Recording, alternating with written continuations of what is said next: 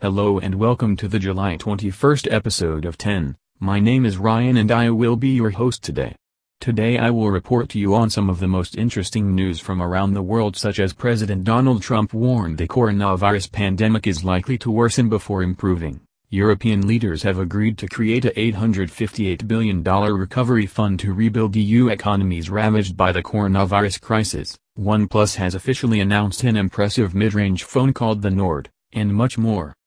In our first story of the day, President Donald Trump warned the coronavirus pandemic is likely to worsen before improving, during the first outing of his revived daily briefings on Tuesday. The president's late afternoon appearance in the White House briefing room was designed to project a more commanding role for Trump, who has largely been absent in discussing the health crisis ravaging the country and has seen his poll numbers plummet as a result. In a press conference that lasted around 30 minutes, Trump again said he believed the virus would disappear and insisted the American response to the pandemic was much better than in other places. But he also offered more realistic projections that his advisors hope will make him appear like a sober-minded leader. In military news, the House approved a $740 billion National Defense Authorization Bill on Tuesday to grant a 3% pay raise for troops and require the military to remove the names of Confederate soldiers and leaders from military bases. It advanced with a bipartisan, veto-proof majority of 295 to 125. Passage of the legislation sets up negotiations between the House and Senate for a final version of the bill. Senators are considering their chamber's proposal this week as well. The House measure would force the military to take action to change the names of bases and facilities named after Confederates within a year. The Senate version of the bill incorporates similar provisions to remove Confederate names from bases over 3 years. Agreement between the two chambers on the matter makes it likely that some form of the plan to rename bases will survive in the final text of the legislation, potentially leading to a showdown with President Donald Trump, who has vowed to veto the legislation if it strips Confederate names from military bases. The House bill would also ban Confederate flags on military property, including vehicles, living quarters and clothing. It provides exceptions to the prohibition in some instances, such as museums on Defense Department property and the headstones of Confederate soldiers. In retail news, Walmart on Tuesday said it plans to keep all its stores closed on Thanksgiving Day. The closures, affecting both Walmart and Sam's Club stores, mark a huge departure from Walmart's tradition of kicking off Black Friday in-store doorbuster sales on the Thanksgiving holiday, which falls on November 26 this year. Walmart and other retailers that typically remain open on Thanksgiving have in recent years faced criticism that they don't allow workers to spend the holiday with their families. In response, a growing number of retailers have started closing their stores on the holiday. Walmart also announced on Tuesday that it would provide another bonus of $150 to $300 to employees on August 20th. This would mark Walmart's third round of bonuses for employees since the start of the pandemic, totaling $1.1 billion, the company said. In social media news, Twitter announced Tuesday that it has begun taking sweeping actions to limit the reach of QAnon content, banning many of the conspiracy theories followers because of problems with harassment and misinformation. Twitter will stop recommending accounts and content related to QAnon, including material in email and follow recommendations, and it will take steps to limit circulation of content and features like trends and search. The action will affect about 150,000 accounts.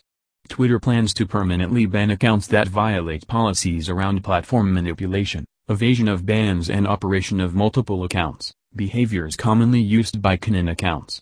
QAnon is a right-wing conspiracy theory that centers on the baseless belief that an anonymous tipster is revealing how President Donald Trump is leading a secret war against a so-called deep state, a collection of political, business and Hollywood elites who, according to the theory, worship Satan and abuse and murder children. In international news, after almost 5 days of fraught discussions, European leaders have agreed to create a $858 billion recovery fund to rebuild EU economies ravaged by the coronavirus crisis. The European Commission will borrow the money on financial markets and distribute just under half of it as grants to the hardest-hit EU states, with the rest provided as loans. Leaders also agreed a new EU budget of nearly $1.3 trillion for 2021 through 2027, creating combined spending power of about $2 trillion. The deal focuses on providing funding across 3 pillars: helping businesses rebound from the pandemic, rolling out new measures to reform economies over the long haul, and investing to help protect against future crises. The European Union is battling a savage recession triggered by the pandemic, and the hardest-hit countries such as Italy and Spain urgently need fresh economic relief. In more international news, an ex-con armed with guns and explosives seized a small bus in northwest Ukraine on Tuesday, took about 20 people hostage and threatened to detonate a bomb during a lengthy standoff with cops. Police have cordoned off the center of the city some 250 miles from the capital, Kiev, and advised residents not to leave their homes or places of work. Heavily armed officers surrounded the vehicle after 2 shots were fired from it toward law enforcement. Ukraine has been fighting Russian-backed separatists since 2014 and has been struggling with a proliferation of illegal weapons. More than 13,000 people have been killed in the fighting so far. In wealth news, Elon Musk's net worth skyrocketed past the $74 billion mark on Monday afternoon, making him the 5th richest person in the world. In mid-March, Musk was worth almost $25 billion and was ranked the 31st richest person by Forbes. Since then, his net worth has nearly tripled, and he has vaulted up the list, passing Warren Buffett, Phil Knight, and Michael Bloomberg on the way. The majority of Musk's wealth is tied to shares in his companies, Tesla and SpaceX. Tesla's value has increased by $200 billion since March, frequently hitting record highs after delivering stronger than expected vehicle delivery numbers. In smartphone news, OnePlus has officially announced the Nord, its first serious attempt at a mid-range handset since 2015. The OnePlus Nord starts at just €399 and shares a lot of the DNA of the more expensive OnePlus 8 released just a few short months ago, which, along with the OnePlus 8 Pro, was the company's flagship handset for this year. The two phones are very similar and on first impressions, however, the Nord doesn't feel that different in day-to-day use. It still feels quick and responsive, its camera specs are in a similar ballpark, and it's not missing out on any features that weren't already missing from the OnePlus 8 like wireless charging and an IP rating. The result is a really interesting device that, on paper at least, ticks a lot of the boxes for what you'd like to see in a modern smartphone, regardless of whether it's technically a mid-range or a flagship. In sports news, the NFL Players Association and league's owners have agreed to scrap the 2020 preseason while also reducing the size of training camp rosters. The two sides agreed to eliminate all 4 weeks of preseason one day after the owners offered to meet the demands of the players to do so. Then FUPA argued that a full August schedule would make it impossible for them to have the adequate acclimation period recommended by the Joint Medical Task Force and that it was unnecessary to subject players to travel-related risk of contracting the coronavirus for exhibition games. Each team will field rosters of 80 players, down from the usual 90. In more sports news, the NBA has delivered on its promise to print Black Lives Matter on the game court for the league's restart in Orlando. On Tuesday, the league unveiled the new court, giving reporters in the bubble a tour. Black Lives Matter is written on the floor in large, glossy black print. Instead of having game broadcasters at a table on the sideline as center court, they will be enclosed in plexiglass panels creating separation between them and the players. The players and coaches' bench comprises dozens of spaced-out folding chairs, each measured to be 6 feet away from the next chair. The entire court is surrounded by large video screens, where virtual fans and signage like "Make Noise," which is usually on a jumbotron, could pop up.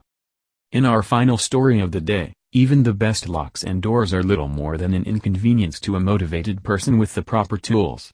However, engineers from Durham University and the Fraunhofer Institute have created the first synthetic material that can block even the most determined intruders. Researchers claim the material, known as Proteus, cannot be cut. In fact, it's so tough it destroys any tool that attempts to slice into it.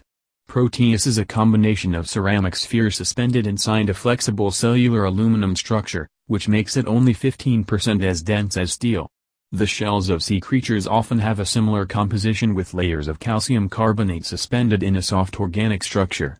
The same way a shell can blunt teeth or claws, Proteus blunts tools. Proteus is not designed to be invulnerable. Tools will damage it, but it damages the tools more. The researchers were unable to pierce Proteus with drills, angle grinders, and similar devices. That is all for today's episode of 10. Thank you for listening and have a great day.